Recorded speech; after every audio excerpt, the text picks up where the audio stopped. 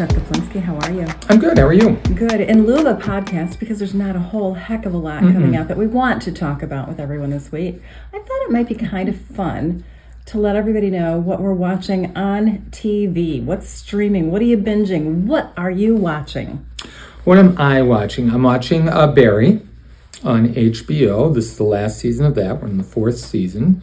And it took a very unexpected leap, I think I will say, during the last episode, which aired Sunday.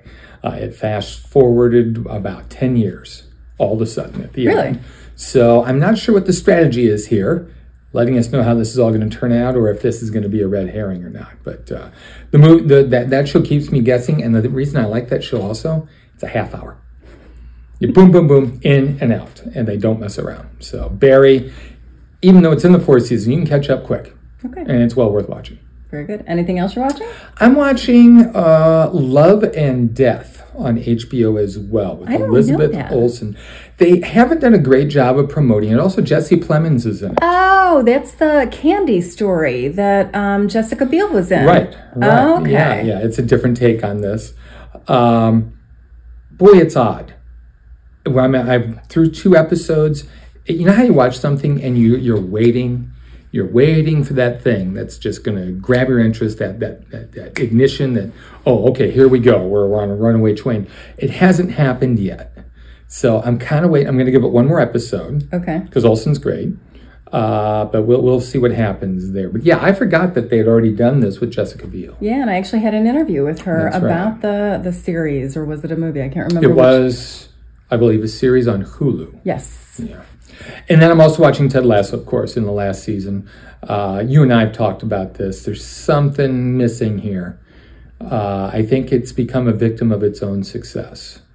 I still enjoy it, don't get me wrong, and I still recommend it, but it's just there's a freshness there, or it's just too spread out. Yes. And there's too many subplots going on that I want to see resolved. Yes. And we're taking our time.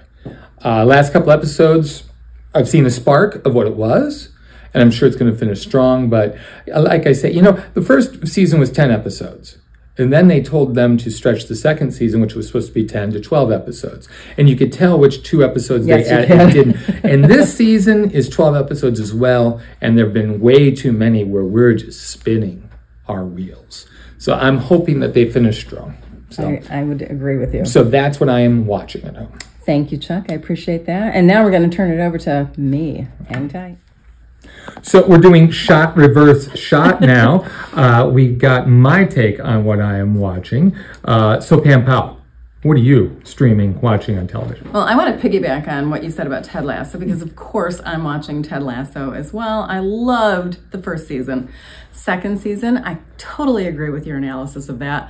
And now here we are in the third season, and yes, we are focused on way too many subplots, too many side stories, and we aren't resolving them. We don't have enough Ted Lasso-isms. We don't have enough of Ted Lasso's philosophy in life as he imparts his wisdom. Now, yes, he's struggling a little bit with different issues in his life. This last episode, there was one little kernel of fun Lassoism that I really enjoyed, but we need more of that. I think that's that magic that Ted Lasso gave us, that feel-good inspiration that we had, especially during COVID, because that started in the beginning of COVID, and we needed that.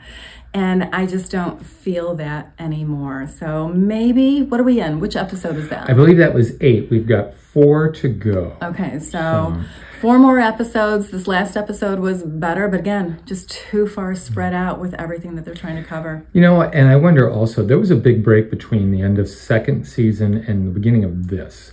And that certainly didn't help. Right. And the cohesiveness. And I think they're also, and correct me if I'm wrong, they're giving lots of different writers a hand at and a chance at creating different episodes. And maybe that's the reason for the lack of cohesiveness and the lack of the focus on Ted Lasso. I mean, let's face it, it's called Ted Lasso, So other than Ted Lasso, what are you watching? I am watching Schmigadoon. Do you want me to sing it? No, okay. You're good. Schmigadoon, which is a tune, has morphed into Schmicago.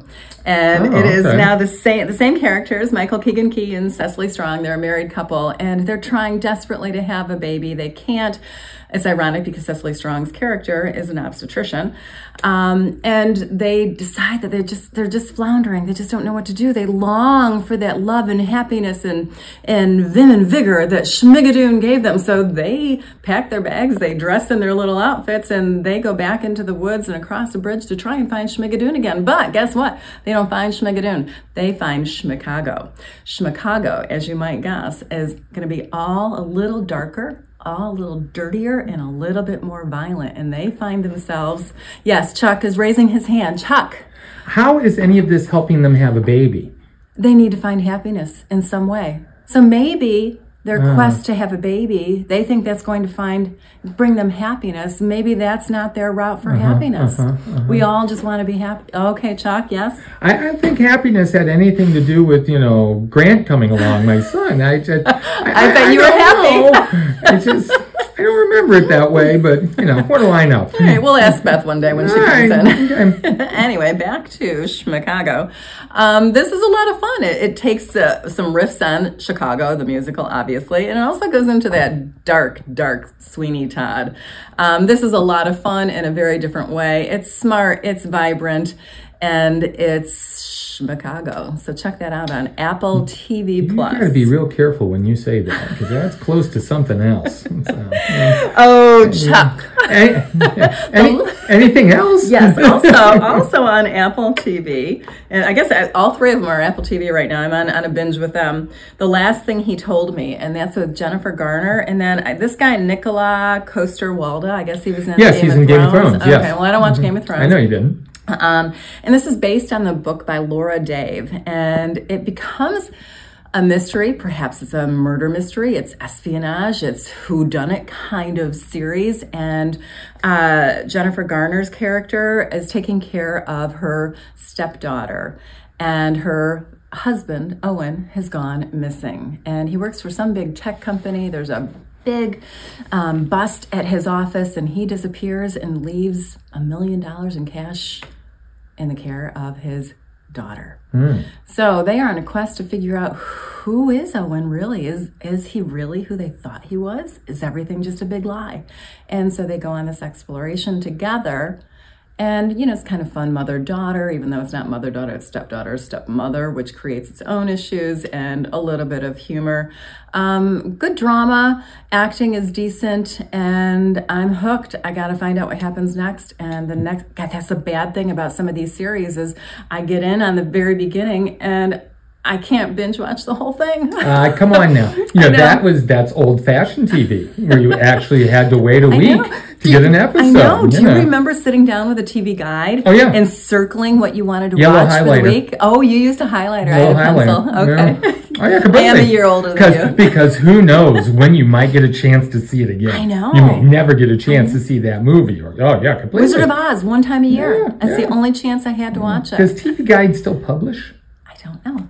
I mean, what would Maybe be the you can point? answer that for us. Shoot us an email or make a comment down below and let us know. And tell us, what was your favorite TV show to watch back in the day when TV Guide needed to be circled? Thanks for watching, everybody.